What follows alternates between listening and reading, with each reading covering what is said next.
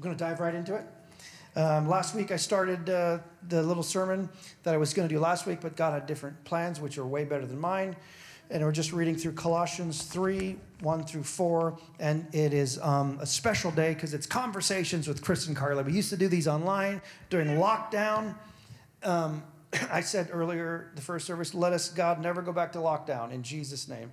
But we used to have these conversations with Chris and Carley every Tuesday night. And once we opened up the church again, I got specific directions from my wife that we will no longer be doing those.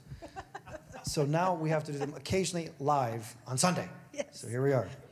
Colossians 3, chapter 3, verse 1. I read it last week. I'll read it again in the amazing Passion Translation. My new iPad. Christ's resurrection is your resurrection too. This is why we are to yearn for all that is above, for that's where Christ sits enthroned at the place of all power, honor, and authority. This is pretty big. So not only did we studied last week a little bit, but Christ's resurrection is ours as well, right? What did Christ do when he resurrected? Jesus' death destroyed. This is Hebrews 2:14. The one who has the power of death, that is the devil. So you then you share in this thing, in the power of heaven, that you now have the power and authority over the devil. We don't often think this. We don't believe this. We watch The Exorcist and horror movies, and we fill our house with these creepy things, and it's like, oh my gosh, and it's like we create an atmosphere where hell feels welcome in our homes. And so then what happens is when hell feels welcome, they are welcome. And so they have a little door to interfere in our lives. But the truth is, the enemy only has as much authority as you give him. That's it. I love Smith Wigglesworth. You remember Smith Wigglesworth? He was a evangelist from England who moved over to America, could not read or write, except God gave him the gift to read the Bible. The only thing he could read was the Bible. He'd open the Bible, he'd just start reading. It was amazing. But he tells this story. One day he's lying in bed, and he gets waken up, his bed's being shaken. He wakes up, he looks at the end of his bed, and he says it was the devil. He literally, Satan, is standing at the edge of his bed, shaking it. And he looks up, he goes, oh, it's just you, devil. He goes back to sleep. That's it. This is the authority we carry. But we're going to look at something here too, though. Be careful to not walk in authority you don't have. That's when we get in trouble. So you want more authority from heaven? Guess what you need to do? You need to spend time with heaven. You need to spend time in the presence of the Father. The more you spend time with the Father, the more authority you have on this earth. Jesus says you can do all of these things I've done, even greater. Why? Because he knows that if we walk in the authority of heaven by spending time, Jesus is the perfect example, who would just go away and spend time with the Father. And he'd come out, this just is amazing. He'd come out with this power and authority. We have the same power, that same power. But a key is, we're going to find out, spending time with him and eliminating distractions. So verse 2 in the Passion, yes, feast on all the treasures of the heavenly realm and fill your thoughts with heavenly realities, not with the distractions of the natural realm. This is a directive from Paul. He didn't say, well, you can, a little distracted is fine. I love the Passion, how it's translated. You are not permitted. You will not, if you are a son, allow distractions in the natural realm to overtake you. This is a directive from the Apostle Paul. Now, it's very easy to be distracted. Especially this last week, it was nonstop distractions. What is going on here? I had to just turn it off at some point. Why are distractions? Why do you think, this is the conversation with Sister Carley, so here we go. Why, I didn't ask you this question before, why do you think distractions are such a big deal for us? And why is he telling us to not let those things overtake us? What's the big deal? Well, the invisible realm, which is the supernatural realm, is superior to the natural realm, right? But unbelief is anchored in what is visible or reasonable apart from God. Okay? So when our focus and our attention is focused on the things of the natural, the things that are visible or reasonable apart from God, then this little worm called unbelief comes sneaking into our lives. Now, in Ephesians, it says that we are seated in heavenly places with Christ, right? Christ, we know, is seated at the right hand of the Father in heaven. And in Ephesians, it says we're seated there too. So if the invisible realm is superior to this natural realm that we live in, don't you think, I'll be the first one to raise my hand and said, yes, I think, I want heaven's perspective. I don't care what is happening or swirling in the natural around me. I want to know what the Father sees. There's a verse, I think I won't say where I think it is. I'm so bad at addresses, but it says that God sits in heaven and he laughs. It's in Psalms. I want that perspective. I want to be able to look at what is happening in the natural and say, okay, this all looks really swirly to me. In fact, it's pretty cool that you're saying it, because you didn't say it first service, but it starts with, why do the nations plot against me? And then the word picture is God seeing all the nations plot their schemes, and it says God sits enthroned in heaven and he laughs. I wonder if that's happening right now, to be honest with you. Anyway. My mom likes to say there's nothing new under the sun. Evil and fraud and corruption have been a part of this world since the enemy came in. He cannot create, but he can duplicate. And any time we agree with any of the lies that he is suggesting to us, then those lies become manifest. It is so important to have heaven's perspective so that unbelief stays at bay and any lies from the enemy stay at bay. And my focus and there's a verse that says you turn your face like flint, right?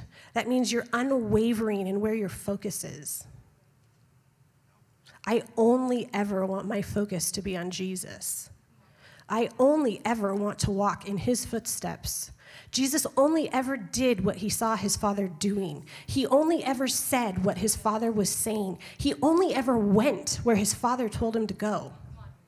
That is my yes to that. I'm not going to agree with all this other stuff. So not only do distractions cause you to veer off course, what they really do is they cause, in the natural, distractions in the natural, they really do is they cause unbelief to start to bubble up. And then, because quite often what you see in the natural, quite often, is contrary to what's happening in the supernatural. So, Abner called me yesterday and he says, what do you think's going on right now in America? What's your opinion on it? Oh, I have lots of opinions, which I keep to myself. But what I said to him was, I said, well, here's what, I said, I just was praying, I was just asking the Lord about it. And what I told the Lord was, what I see in the natural with my eyes is telling me one thing, but what I'm feeling, seeing, and hearing in my spirit is telling me something else. And so I always know that I'm going to lean on what I see, hear, and feel in the spirit much more than what I see in the natural. I mean, you get the doctor that says you have cancer. In the natural, okay, you have cancer. We can't be, stupid. Like, yeah, we got cancer. I see that in the natural. But guess what? I see in the supernatural. I see the promise of God over my life. I see that when Jesus died, cancer died with it. And that is not my portion. I hate cancer, by the way. Hate it. And so we prophesy to you, we speak this over you, that you'll never get the doctor that says that. You'll never have that report. But God forbid you do, so you can stand in assurance of who God says he is. He says he's healer. And that's who he is. And so that's what you see in the supernatural. That's why the supernatural, what did you say? Things of the invisible realm are greater than things of the visible realm. What we know in the invisible realm is actual truth. What we see in the natural is often a lie, masquerading as truth. And in fact, if you listen, I said this in the first service, right? You listen to the lies of the enemy. The enemy always lies when he talks. There might be a hint of truth in there, but it's a lie. It's wrapped in a lie. And so listen, then you go, listen. There are levels of this stuff. I mean, there are levels of this. Listen, and then you hear, right? Or you hear and then you listen, however you want to say it semantically. But, there's a level. Actually, I would say you hear first and then you listen. First you hear it, and then I'm listening to it. And now I'm starting to believe it. I still haven't believed it, but I'm starting to believe it because I've let it give voice in my life. And then when I start to believe it, I partner with it. And when you partner with a lie, the lie that you knew 5 months ago was a lie, you would have stood on your little street corner and said, that's a lie, whatever, right? Proverbial street corner. Because you've let it wear you down for so many times, tolerated it. Now that lie becomes your truth, not God's truth. We've heard this before. I've said it before. My truth, my truth, my truth, my truth. It's my truth. Well, again, if your truth is contrary to God's truth, your truth is a lie, regardless of what you think. And so this is why we have to eliminate distractions. It's very big. Yeah, so in eliminating distractions, Carley, how do you do that? We are responsible to pursue his lifestyle. Mm-hmm. Nobody else is going to pursue it for you. You are responsible for pursuing his lifestyle. How dependent on the Holy Spirit are we willing to live? That's good. When distractions come, what do we tune our ear to? I will raise my hand and say this week I tuned my ear to things that were not necessarily the Holy Spirit. Took me for a ride. God always, always, always, always speaks to those who are listening.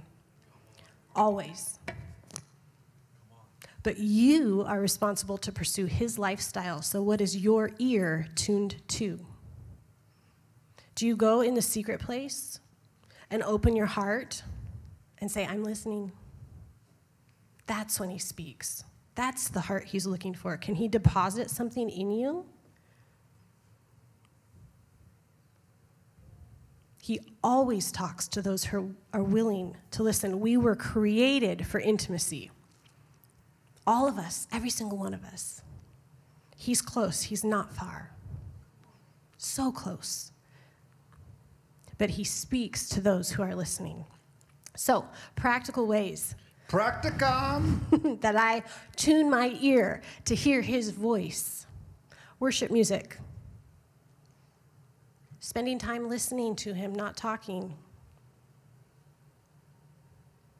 I had the opportunity twice this week with small groups of ladies. Well, one small group of ladies and one small group to take communion together. It was beautiful. It was refreshing. It refocused me. If you have an Apple Watch or any other smartwatch, there's breathing apps you can put on there. And I got home one day after the school run, and I went in my backyard. I have no grass, but I have rocks, so I stood in my rocks, and I put my breathing app on for 15 minutes. And every time it told me to take a breath, I breathed in audibly. I breathed, but I spoke a promise of who God is. And with every breath that it told me to breathe out, I breathed out some lie or some piece of confusion that I had picked up and was carrying around. Not anything rocket science-y, just take a breath in, and I breathe in the peace of Jesus. And I breathe out any lie that's contrary to who he says he is. Very simple. But I did it for 15 minutes. It was good. That's a long time. But it was really good. I should probably, you know what? I should probably start my day that way. You should. It would be good. It would be for good. both of us if you did that. Wake up and do that exercise. No. But it's so easy to be distracted. I mean, I'm standing here, listening to you, and I'm distracted I'm starving. I mean, I'm so hungry. I don't have breakfast usually, so I'm hungry. I'm distracted. But God, when Jesus says to be childlike, you want to enter the kingdom of God, you got to be childlike. Have faith like a child.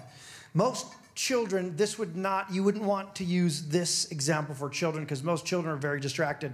So in this case, I would say Jesus would probably say, don't be childlike in this area. It's like I have 4 kids. My oldest, Josh, he should be back there. He's the most easily distracted. He's like me. Here comes a squirrel. There's no squirrel, but I saw a squirrel in my mind. Anybody like me where your mind's going 1,000,000 miles a minute? It's like, and it's hard to actually relax and just sit without your mind. Anybody like me? Nobody. Yeah, good. Raise your hands if you're sure. We have our youngest, Savannah. She's 4 years old, and she is a amazing person. That's what I'm going to say. She is really amazing. And she, for some reason, she's a great example for us because this girl cannot be distracted if she will not ever touch my new iPad that my wife bought me last week. You won't either, any of you. But, hey, Daddy, I want your phone. And Carly has always given the kids her phone. I asked Mom.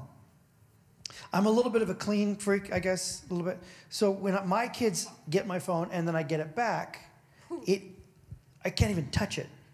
It's coated in filth. I don't know what these they're little precious hands. You don't see all the germs on them until they get.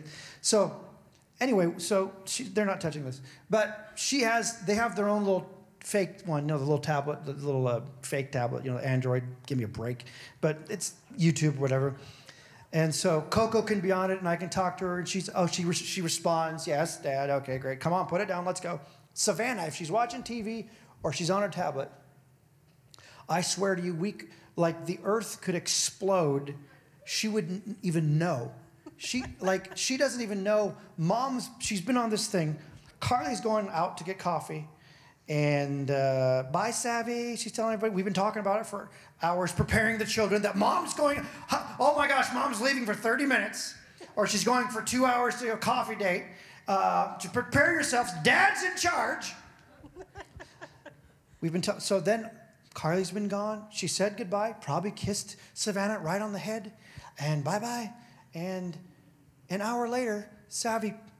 It happens all the time. You don't even know this. I don't even tell you. She just looks up and puts the thing down. She's walking all the house. Mom, where's Mom? Where's Mom? Where's Mom? She's been gone for an hour. You don't even know this. She's so focused. We can be calling her for dinner or anything else. And I'm like, Savvy. And she's literally like this. And we have to Savannah. She's so focused. She's so in a trance. This is a really good, honestly, this is a good example how we should be spiritually. When God is causing us and asking us to focus on his goodness, to focus on his promises. Like a laser, man. Grab that thing and don't let go. Don't move your head or your eyes to the left or to the right. Stay focused on what God has said. Eliminating every natural distraction. This is hard for us, church, in America, especially Western civilization. It's very hard. But we have to learn to do this. Focus our attention and our entire being on the Father. So that was good stuff right there. Hope you guys enjoyed that. I liked it. I enjoyed it. Oh, number 3. I got distracted. I got off topic a little bit. And it distracted me. But that was a spiritual distraction. It didn't say anything about spiritual distractions. Well, which is actually true. Which is actually true. God will often, he'll say you're on one course, and then he's like going like, hey, guess what? You're so focused on that word that I gave you 10 years ago, but guess what? I actually gave you a word last year, and you need to actually listen. It's a spiritual distraction. Like what I'm saying is this whole thing is really cool, and it comes down to hearing the voice of the Father. That's what it comes down to, intimacy with him, hearing his voice, doing what he says. All right, so verse 3 says, where are we at here? Your crucifixion with Christ has severed the tie to this life. Your crucifixion with Christ has severed the tie to this life, and now your true life is hidden away in God with him. And as Christ, verse 4, himself is seen for who he really is. As Christ himself is seen for who he really is, you who really are will also be revealed. Who you really are will also be revealed. For you are now one with him. This is a big one too. You are now one with him in his glory. You are one with him in his glory. Well, God doesn't share his glory with anybody. That is true. But he shares it with his kids. Because you are not somebody, you are a child. That's better preach right there. So what else did you have? That's it? You had some cool stuff. I see some cool notes here. Read this stuff. You don't need to do this one, but do this one. Okay. Making an executive decision. Okay, well, I wrote here, contentment short of God's purposes means having to learn to live with the enemy. To say it again. This is tweetable. Oh, gosh. Contentment short of God's purposes means having to learn to live with the enemy. If we are focused like flint on who he is and who he says he is and what he's promised, what he's done in the past, what he's given you prophetic words over your future, if we're focused on that and content in that, then we never start looking over here or looking over there. But if we are not content with what he has called us to and what he has purposed over our life, then we start looking over here and looking over there. And we have to... What version is where it says flint? Oh, I don't know. But Yeah. there's different versions. That's one that says flint. Now, this is cool because what does flint mean? It's one of the hardest stones, metals. And what does it do? It's unbending, it's unyielding. Nothing can break it. So when it says, I've set my face like flint, it means that there is nothing that can come and bend me this way or bend me that way. But again, we're responsible to pursue that. It's not just something that Yep. you wake up one day and, oh, you're set as flint. No, it's a process. It's waking up every morning and saying yes, and yes, and yes. I told the girls Thursday night that I have said yes to Jesus my whole life, but there's this thing burning in me right now, and I want to say yes in a whole new way. And I don't know what it looks like, but I don't care what it looks like. I just want to keep saying yes, and yes, and yes. The more you say yes to God, the easier the yes gets. Read this here. This is good. Read it slowly. Let it saturate our presence, Lee. It's good to see you, Lee. How you feeling? Feeling good? Lee had some issues going on, but are you 100%? Close? 99. That's good.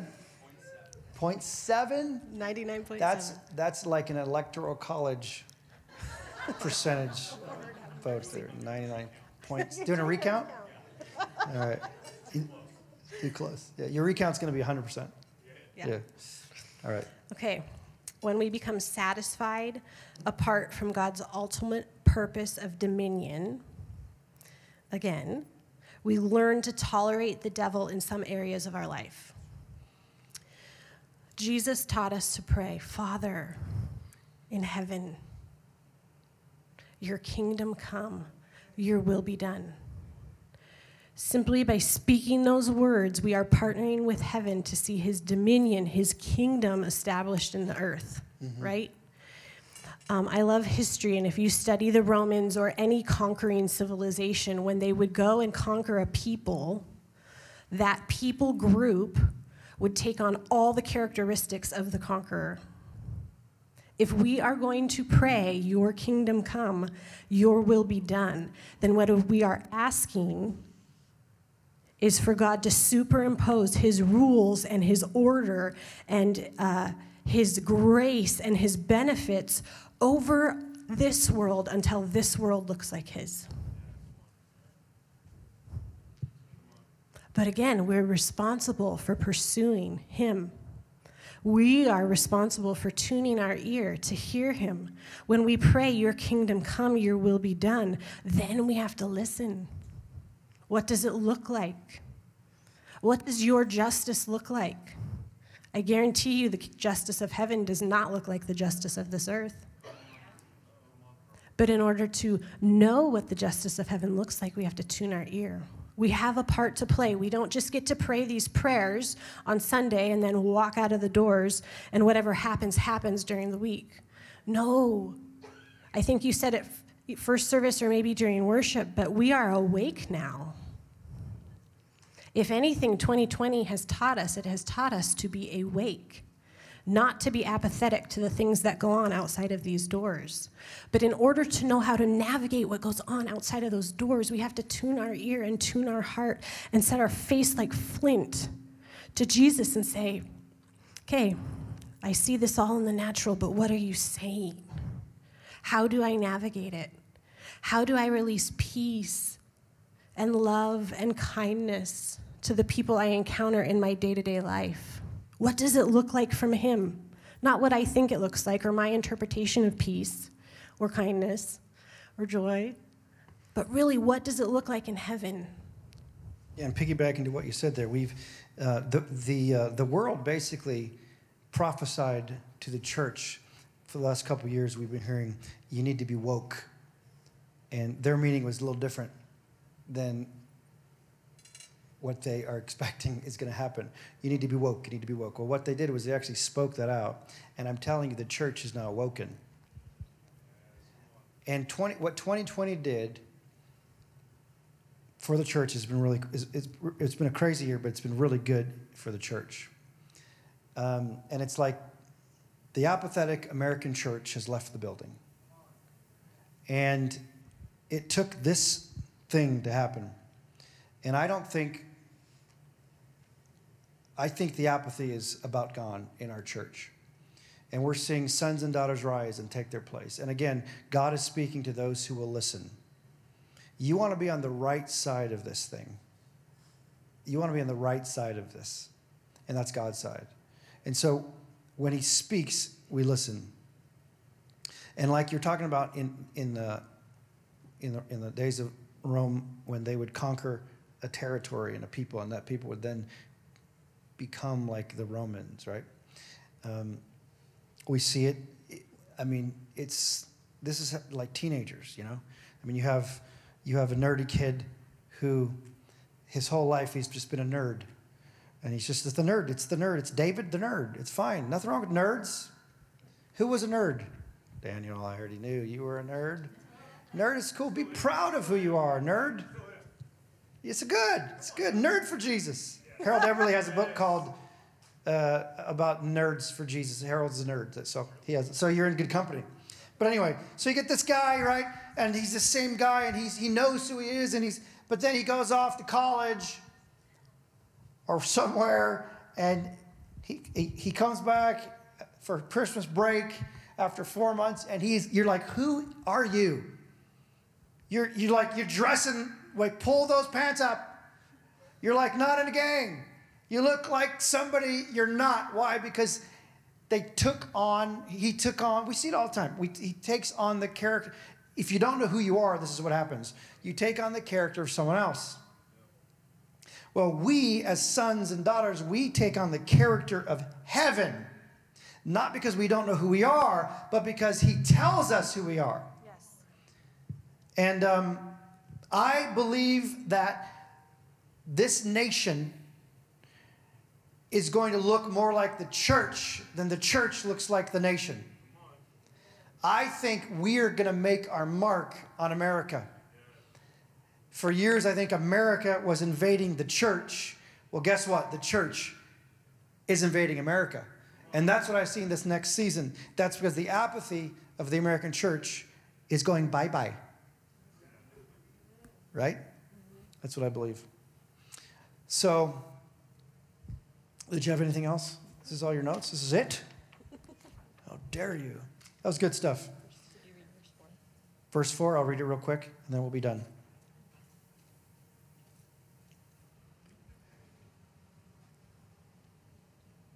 Yeah, I read verse 4. It's verse 5 you're thinking about. I think, live as one who has died to every form of sexual sin and impurity. Live, and I love this, live as one who died to diseases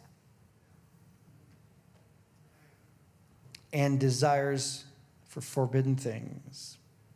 I love how he puts that. You've died to sexual sin and impurity and to disease. Isn't it interesting that he puts those three together? Sexual sin, impurity, and diseases.